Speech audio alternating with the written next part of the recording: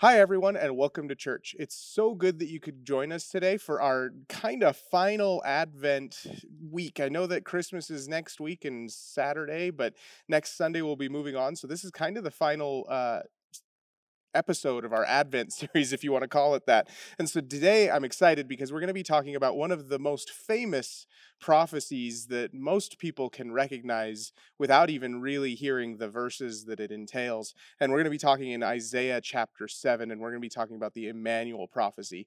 So go ahead and turn in your Bibles to Isaiah chapter 7, and we're going to be reading through verses 1 all the way through verse 17. So it says in Isaiah chapter 7, "Now it came to pass in the days of Ahaz, the son of Jotham, the son of Uzziah, king of Judah, that Rezin, king of Syria, and Pekah, the son of Remaliah, king of Israel, went up to Jerusalem to make war against it, but could not prevail against it. And it was told to the house of David, saying, Syria's forces are deployed in Ephraim. So his heart and the heart of his people were moved as the trees of the woods are moved with the wind. Then the Lord said to Isaiah, Go out now to meet Ahaz and Shear-Jashub, your son, at the end of the aqueduct from the upper pool on the highway to the fuller's field. And say to him, Take heed and be quiet. Do not fear or be faint-hearted for these two stubs of smoking firebrands, for the fierce anger of Rezin and Syria and the son of Remaliah, because Syria, Ephraim, and the son of Remaliah have plotted evil against you, saying, Let us go up against Judah and trouble it, and let us make a gap in its wall for ourselves, and set a king over them, the son of Tabal. Thus says the Lord God, It shall not stand, nor shall it come to pass. For the head of Syria is Damascus, and the head of Damascus is Rezin. Within 65 years of Ephraim, within 65 years, Ephraim will be broken, so that it will not be a people. The head of Ephraim is Samaria, and the head of Samaria is Remaliah's son. If you will not believe, surely you shall not be established. Moreover, the Lord spoke again to Ahaz, saying, Ask a sign for yourself from the Lord your God. Ask it either in the depth or in the height above. But Ahaz said, I will not ask, nor will I test the Lord. Then he said, Hear now, O house of David, is it a small thing for you to weary men, but will you weary my God also? Therefore the Lord himself will give you a sign. Behold, the virgin shall conceive and bear a son, and shall call his name Emmanuel. Curds and honey he shall eat, that he may know to refuse the evil and choose the good. For before the child shall know to refuse the evil and choose the good, the land that you dread will be forsaken by both her kings. The Lord will bring the king of Assyria upon you and your people and your father's house, days that have not come since the day that Ephraim departed from Judah." Let's go ahead and pray. Jesus, we thank you so much that you came to this earth. And as we've been talking about your advent, as we've been talking about your first coming to this earth, Lord, I pray that we would remember that there's a purpose behind everything, that there's a reason why you came, and that you are good and you are holy and you love us so much. And so, Lord, today as we explore all of the reasons why you came to be with us, Lord, I pray that your word would speak to us and that our hearts would be changed and that we would be a people that desire to pursue the things of God and to pursue you in more spirit and more truth. We love you, Lord, and we thank you in your name. Amen. So, as we just read, we are dealing with the Emmanuel prophecy, and we talked about that again. And now, this prophecy is big because everybody is familiar with it, but it's also big because of the hope that Judah needed at the time of this prophecy. So, we're actually going to take a step back before we get into the Emmanuel prophecy specific, and we're going to look at the history of what was going on when this prophecy was actually made to King Ahaz. So, in the time of chapter 7, if you are familiar with the book of Isaiah, from 7 to 12, God and Isaiah really deal with the restoration of Israel, the future restoration of Israel. And so, in chapter 7, that if you remember correctly, the nation of Israel here has been split into technically two kingdoms. You have the northern kingdom, the 10 tribes that are Israel, and then you also have the southern kingdom, which is called Judah. Israel at this time was falling to the Assyrians. So they made a deal with Syria to try and kind of build, to try and limit the damage that was being done. And Syria wanted Judah to join into that pact as well. They wanted to link together so that the whole nation was one and that they were all fighting against the same people. But Judah had refused because of King Ahaz. He had this kind of pseudo godliness, and we'll talk about that later in a minute, but he had this pseudo godliness where he wanted to try and say, no, we're gonna follow after the things of God. Now we're gonna do that in our own way because they still worshipped idols, and again we're going to talk about that in greater detail. But they wanted to try and follow God, and so Judah refused this pact between Israel and Syria. And again, we'll see why King Ahaz was he wasn't wrong, but he wasn't ultimately a godly guy. So this is kind of the temperature of the water for Judah when he promises this deliverance from for Judah and for the nations coming against her.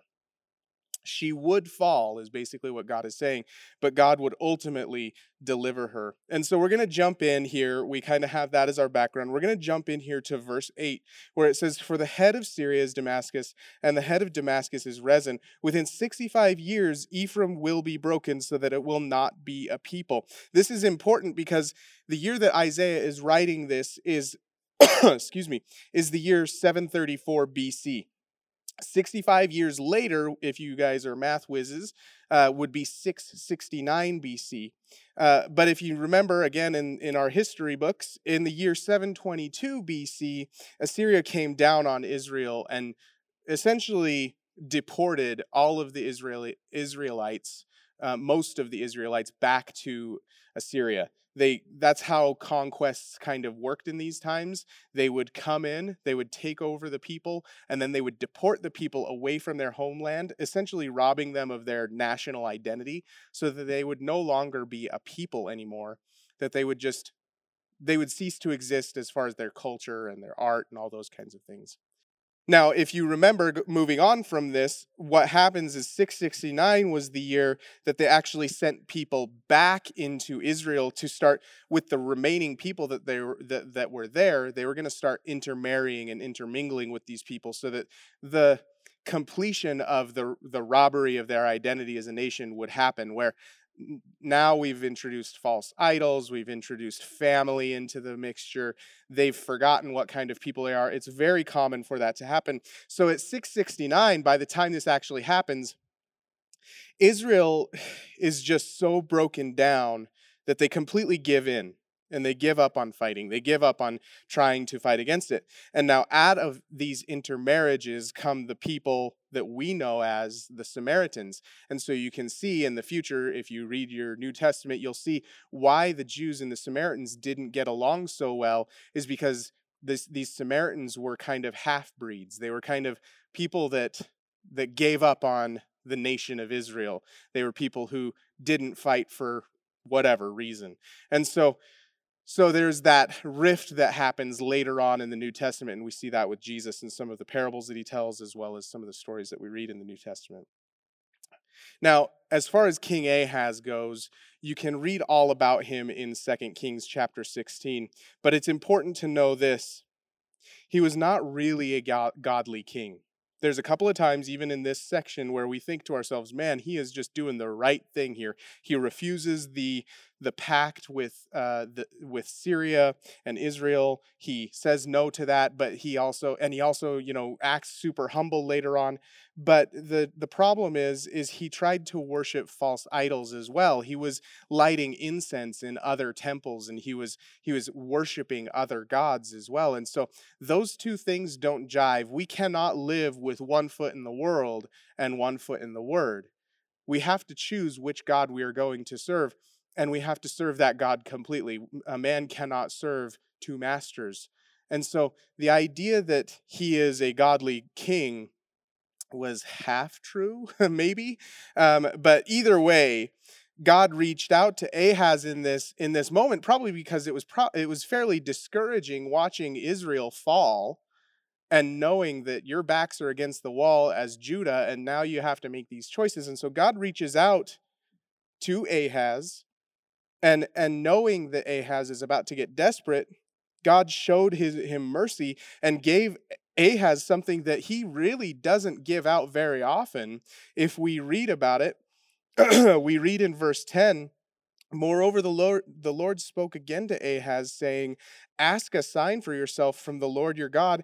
Ask it either in the depth or in the height above. God is saying anything, high, deep, wide, deep, like whatever it is, you can have it. Just ask it of me, because I want to show you that the promise that I give to you is going to be fulfilled. So this deliverance that I talk about, the whole 65 years, this people won't even be a people anymore, that kind of thing, I want to show you that that promise will actually happen. And so you ask whatever miracle you want, and I will give it to you. And Ahaz is interesting here because he tries to be very spiritual. He basically denies God his moment. He says, I will not, in verse 12, he says, I will not ask that sorry, I will not ask, nor will I test the Lord. And oftentimes we will read that verse and think to ourselves, wow, how spiritual is that? He's not gonna test him. But here's the thing is, not even technically speaking, Ahaz in this moment is being disobedient. God told him to ask.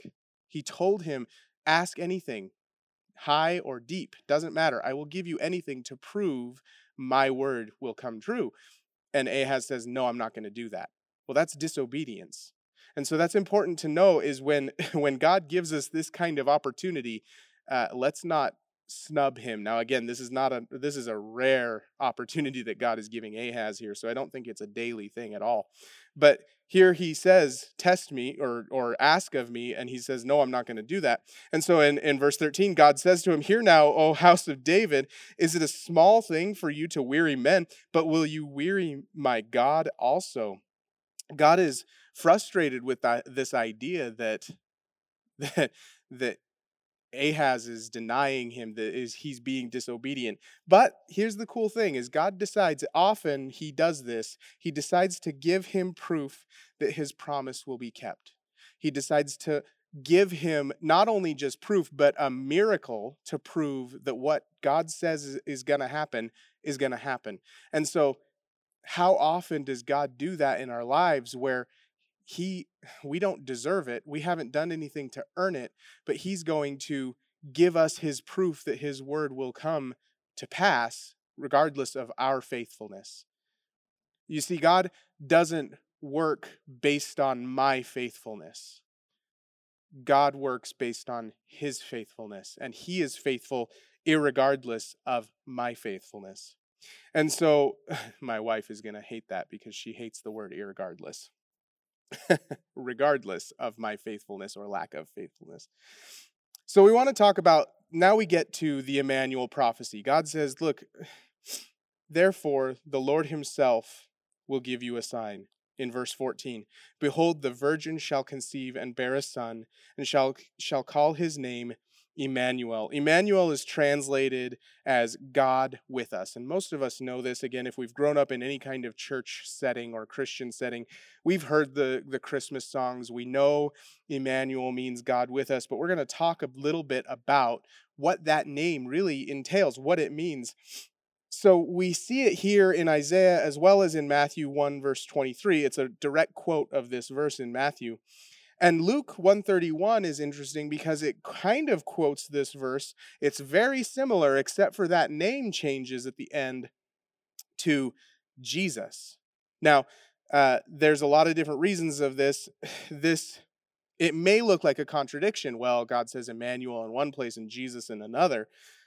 But it really isn't. If you look at the name Joshua in the Hebrew, it's Yehoshua. It means Yahweh saves.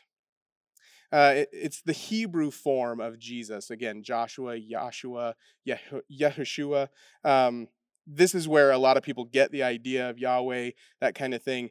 But it's a form of the name Jesus. It's just the Greek word is Jesus. The Hebrew word is Yehoshua. And so the the name of Jesus is literally a fulfillment of the name Emmanuel. And if you look at it like this, God with us is proven through Yahweh saves us. And so we have this this cool dual name situation where you have Emmanuel on one hand and you have Jesus on the other hand. God is with us and Yahweh saves us. And those two things have to happen. And we're going to talk about Jesus' humanity in just a second. But Yehoshua was a very popular name for Jewish moms to give to their Jewish baby boys because of this very specific prophecy. You see, they wanted to be Jewish mothers, even today, want to be the Messiah bearer, if you will. They want to give birth to the man who is going to save the nation of Israel. And so you have this situation where they will name their boys Joshua. There's a lot of Jewish boys, especially during these times. Jesus wasn't the only Jesus during his time, but you had a lot of little boys named Joshua, Yehoshua. And so you had this idea that they would be the one. Maybe this boy will grow up and he will be the Messiah. And when they did this, they were interpreting this passage a little bit differently than we would interpret it today. They would have wanted their son to be the promised child that God promises here. And you say, but didn't they see that the word virgin is in the prophecy? And this is this is where a Hebrew and Greek degree would be really handy. But they would have seen that word for virgin in Hebrew is the word alma. And it's the Hebrew word for virgin, but it also can be translated as a young woman or a maiden or a girl of meritable age who is chaste, so a virgin. Here's the thing about this word alma. 7 times in the Old Testament, it is used specifically to mean a virgin, a woman who has not known a man. And so in this context, because of context, we have no reason to think it's any different, except for, we're going to get to it in just a second. But in Matthew, specifically, when he uses this word, translated again in Matthew chapter 1, like we talked about, he uses the Greek word parthenoth, which only exclusively means virgin in the sense of a woman that has not known a man. Now, so Jewish mothers may have wanted to give birth to the Messiah. They may have wanted to be the ones to bear him, to be the chosen ones, but there was only one chosen one, and we know that to be Mary through the New Testament, through Luke and Matthew as well. And we're going to talk about that now. We're going to turn in our Bibles to Luke chapter 1. And if you look down at verse 26. So we're going to turn to Luke chapter 1, verse 26. It says, "Now in the 6th month, the angel Gabriel was sent by God to a city of Galilee named Nazareth, to a virgin," that's that Parthenoth, "betrothed to a man whose name was Joseph, of the house of David. The virgin's name was Mary. And having come in, the angel said to her, 'Rejoice, highly favored one, the Lord is with you. Blessed are you among women.' But when she saw him, she was troubled at his saying and considered what manner of greeting this was." And it goes on to talk about, it says, "Then the angel said to her, 'Do not be afraid, Mary, for you have found favor with God. And behold, you will conceive in your womb and bring forth a son, and shall call his name Jesus. He will be great and will be called the Son of the Highest, and the Lord God will give him the throne of his father David. And he will reign over the house of Jacob forever, and of his kingdom there will be no end." Jesus was the promised son here in Isaiah.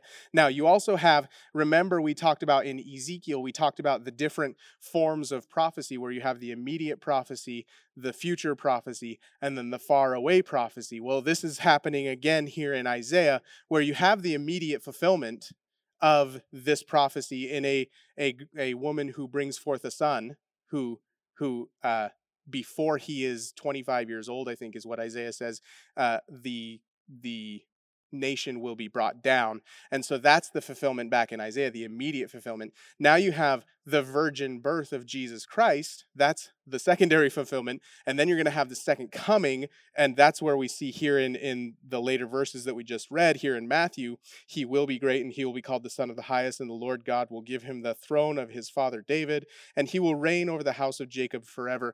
That's that future tense. And so we have all 3 prophecies coming in, just like we talked about in the book of Ezekiel. And if you're lost on that, you can go back and watch those sermons But we have this idea that Jesus is fulfilling the prophecy in Isaiah. And he does that in really two steps. He does that, yes, through his birth here on earth, and then he does that again to establish his kingdom later. And we're going to talk about the two different kind of ways that Jesus, or reasons that Jesus came. But we would be remiss if we talked about Emmanuel, God with us, and didn't talk about Luke chapter 2. And so we are actually going to read through the Christmas story really quickly, or at least the first 20 verses of Luke chapter 2, because we need to do that. It's Christmas time. So turn one page to your right, and we're going to read Luke chapter 2. And it came to pass in those days that a decree went out from Caesar Augustus that all the world should be registered. This census first took place while Quirinius was governing Syria. So all went to be registered, everyone to his own city. Joseph also went up from Galilee out of the city to Nazareth into Judea, to the city of David, which is called Bethlehem, because he was of the house and the lineage of David, to be registered with Mary, his betrothed wife, who was with child. So it was that while they were there, the days were completed for her to be delivered. And she brought forth her firstborn son, and wrapped him in swaddling cloths, and laid him in a manger, because there was no room for them in the inn. Now there were in the same country shepherds living out in the fields, keeping watch over their flock by night. And behold, an angel of the Lord stood before them, and the glory of the Lord shone around them, and they were greatly afraid. Then the angel said to them, "Do not be afraid, for behold, I bring you good tidings of great joy, which will be to all people. For there is born to you this day in the city of David a Savior, who is Christ the Lord. And this will be the sign to you. You will find a babe wrapped in swaddling cloths, lying in a manger."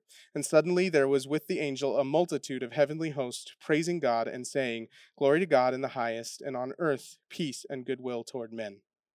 So it was, when the angels had gone away from them into heaven, that the shepherds said to one another, "Let us now go to Bethlehem to see this thing that has come to pass, which the Lord has made known to us."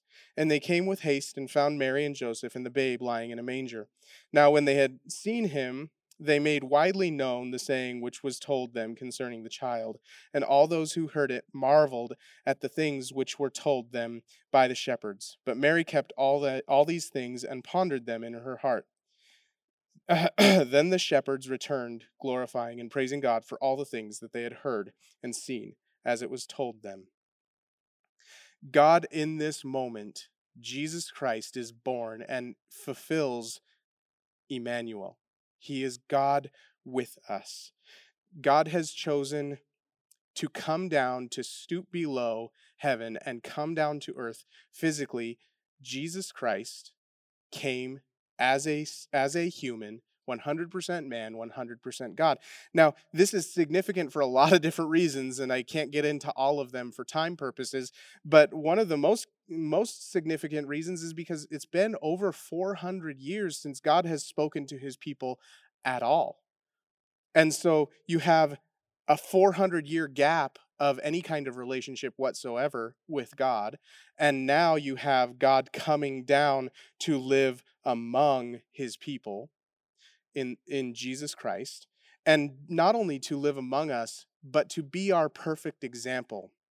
And that's step one of Jesus's purpose here, is to be our example. We look at him and we see the way he lived his life. We see the way he reacts to people. We see the way that he interacts with people.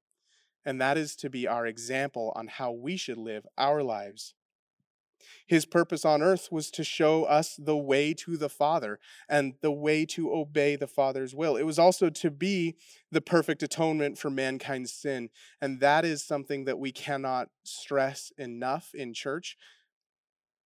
Yes, Jesus came to be our perfect example, but he also came to forgive us of our sins and to be that substitutionary sacrifice that we can rely on to forgive us of all of our sins. He truly was the fulfillment of God with us because he is 100% man and 100% God. Jesus Christ is man, he is God, and so God is with us in the form of Jesus Christ. He saves us and lives up to all the names that the Bible attributes to him. All of them, Wonderful Counselor, Mighty God, all of these things are fulfilled in Jesus Christ. He truly is the Savior of this world. And so when we look at these verses, we can actually see how the fulfillment of Isaiah chapter 7, verse 14, comes in the form of a baby wrapped in swaddling cloths in Luke chapter 2, where we have a good example of the Christmas story. It was prophesied that Emmanuel would be born of a virgin over 700 years before it actually happened. Jesus was prophesied numerous times before that, going all the way back to Genesis chapter 3, when God says that, he shall bruise his heel on the serpent, but in doing so, he'll crush the serpent's head. That's a direct prophecy of Jesus Christ. He is the fulfillment of God's peace to lead people, his plan to lead people back into relationship with God the Father. You see, there's a gap that was created when mankind sinned, when Adam sinned in the garden. There is a gap, a chasm that was created between man and God. And for hundreds, thousands of years, there was this idea that sacrifice at the altar, at the temple, would cover our sins. And it did. It worked for a while, but it was constant. And you had to go back year after year, and you had to continually do this sacrifice year after year. And there was no stamp of fulfilled on any of our sins.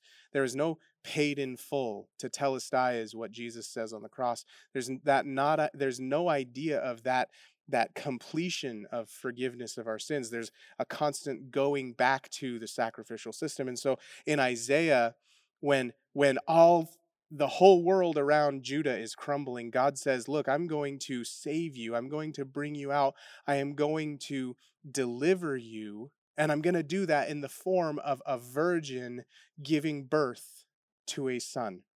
And his name will be God with us. And so we have this idea of this baby being born. Well, okay, that's great. Yes, it's a miracle. But now it can't just be a baby. It has to be a perfect sacrifice. It has to be a perfect fulfillment of what life we were supposed to be living. And the only one who can do that is God.